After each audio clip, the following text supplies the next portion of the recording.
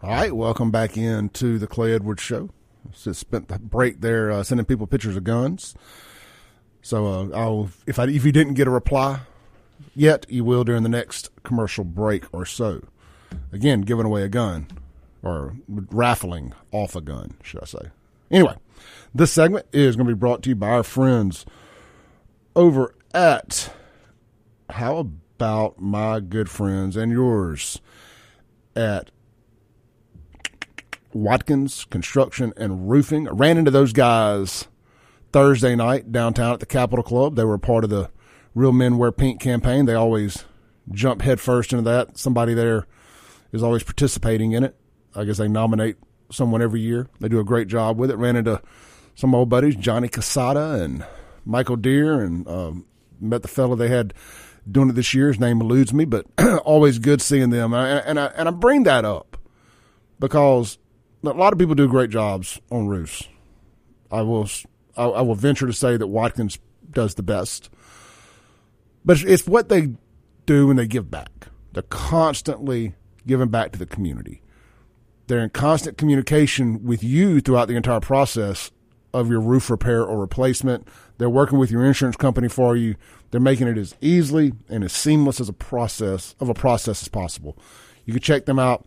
Do business with the folks that always give back to the community and take care of you along the way. They don't have 500 Google reviews, 500 five-star Google reviews by accident.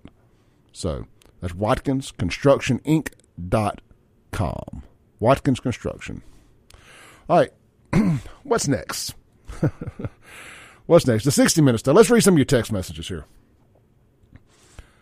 Ron Johnson, by the way, is the fella's name that is doing it for Watkins Construction on the Men Wear Pink campaign. Thank you for the text. Let's see here. Again, I'll get back to all your text messages about the gun. David says, Clay, not good for business, economy, tourism, what? Crack, recruiting who? New killers, what a joke. Who in the heck is this guy? He is the boss man over at WAPT. Let's see here. Unknown texter says, vast majority, not all, would wallow and squallow, do without and ignore all problems as long as an AA is in charge, African American, a form of racism toward the white person. Yeah, man, that is one of the things that I see that I think aggravates me more than anything, is this I'm my brother's keeper mentality. You keep keeping for your brother while he's stepping on you and stepping ahead. You're your brother's keeper at your own detriment. That makes no sense to me. That makes no sense to me.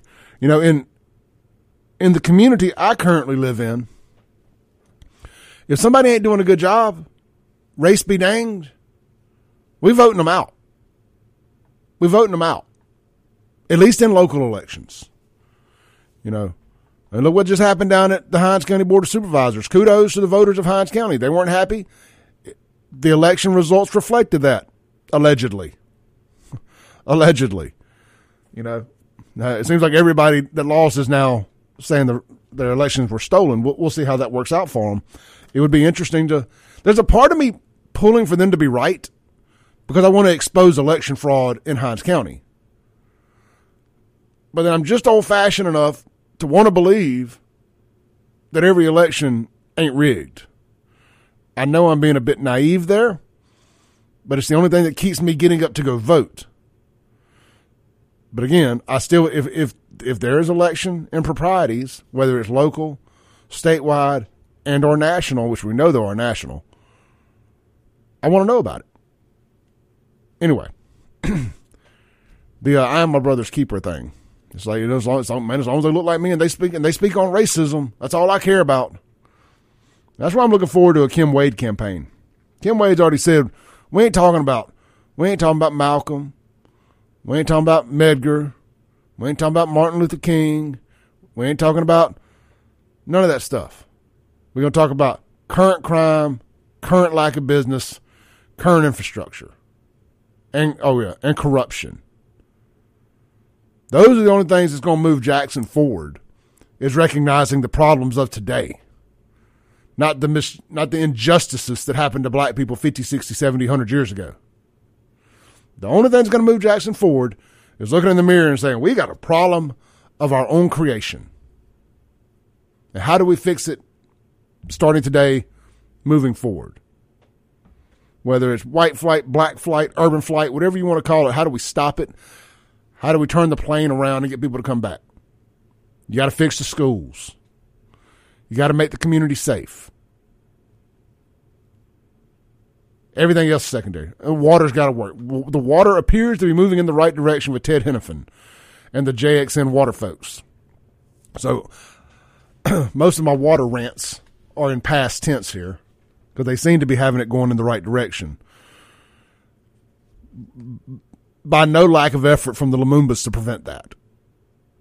I mean, the second they figured out that none of the minority contractors they're in bed with would be getting contracts, we got to have a black man running this water. We black folks in this city. We can't have a white man doing anything. My God, could you imagine if you took that same argument to Rankin or Madison County and you said, we white folks, we can't appoint no black man to do nothing. Gosh, if it sounds racist one way, it's also racist the other. I just want to make sure that we understand that. I mean, y'all become so anti-racist that you've become racist. Good Lord. Let's see here. I want to stay on this for a minute here. I want to stay on this 60 Minutes thing. Kingfish had an article too. And some of the comments I thought were really good. Let me see if I can find it here. Let's see here. It says, Anonymous says, and this is about just the kickback from the 60 Minutes deal. It says, Reed and Taylor, talking about JSU's coaches, need to look at their community with some honest reflection. I don't live in Jackson, but I can see it for what it truly is, a haven for crime and generations of bastard children getting neglected by absent fathers. I think sometimes the truth hurts. Another poster says, Anonymous says, what made Jackson look bad is the criminals run the city and the smart, educated people elected and in charge won't do anything about it. I lived in Jackson, Mississippi for years and graduated from JSU. Jackson was a bold new city back then. Now it's ran by dope boys and young fools shooting AR-15s from stolen vehicles. When the opportunity comes, both coaches that commented will be gone just like Prime. The way I see it, the media was just showing you what was there. The house was in Jackson, and there are some houses worse than that house. So what? It is what it is. What's really important, y'all need to get a handle on your crime problem. And yes, I love Jackson. I want to say there was another one here. I guess that was it. I guess that was the one I wanted to read. It is. The criminals run the city. Criminals run the city. I was cleaning out my pictures yesterday. I ran out of memory in my phone. I had to delete over 10,000. I just deleted every screenshot of my phone. 10,000 screenshots, about 1,500 videos. But I was going through like the duplicate side, and I ran across a photo that I forgot that I had. There's no point in pulling it up now. I'm not going to name any of the people in it except Dion. But when Dion first got here, he was running around, getting to know the city. Getting to know the folks, the movers, the shakers in the city. And whoever was in charge of, meeting the OGs, whoever was in charge of Dion meeting folks and deciding who he needed to meet, which I presume the mayor's office probably had something to do with that. He ended up having a round table with a bunch of OG dope boys. And I just think that picture speaks 1,000 words. And if a picture speaks 1,000 words, this one speaks 1,000,000 of the mentality of Jackson, that they've turned these dope boys into ghetto heroes. That when JSU gets a new football coach, this is who they feel like he needs to get anointed by. It's just sad state of affairs, but it's true. I mean, I got the picture. Hell, they ended up having a conference of some sort down at Thalia Hall with the same folks. Now look, I spoke earlier about the guys I used to run with and hang with and party with, and Those are some guys in these pictures. But I'm the problem for pointing out the problem. Y'all selling dope in the community. Y'all killing your own people. But if I point out there's a problem, there's racisms. You're not supposed to point out the problems. Positive solutions only, Clay. Positive solutions only. Well, I got a positive solution. How about we just lock all y'all up? That seems like a positive solution. Take out about half the drug trade in Jackson in one fell swoop. That seems like a pretty positive solution to me. Let's take a break, come back, land the plane for the first hour. We're in hour 2. We've got State Rep Nick Bain going to be my guest. This guy lives 4 hours from Jackson. He is a state rep. He's located logistically further than anybody else, geographically, logistically, however you want to say that.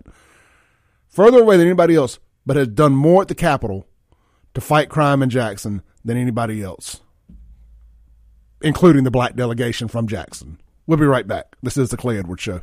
I hope you enjoyed this clip of today's Clay Edwards Show. You can tune in live every Monday through Friday, 7 to 9 a.m. on 103.9 FM, WYAB in Central Mississippi. You can stream it worldwide and live at WYAB.com, the TuneIn app, or Alexa. Just search WYAB.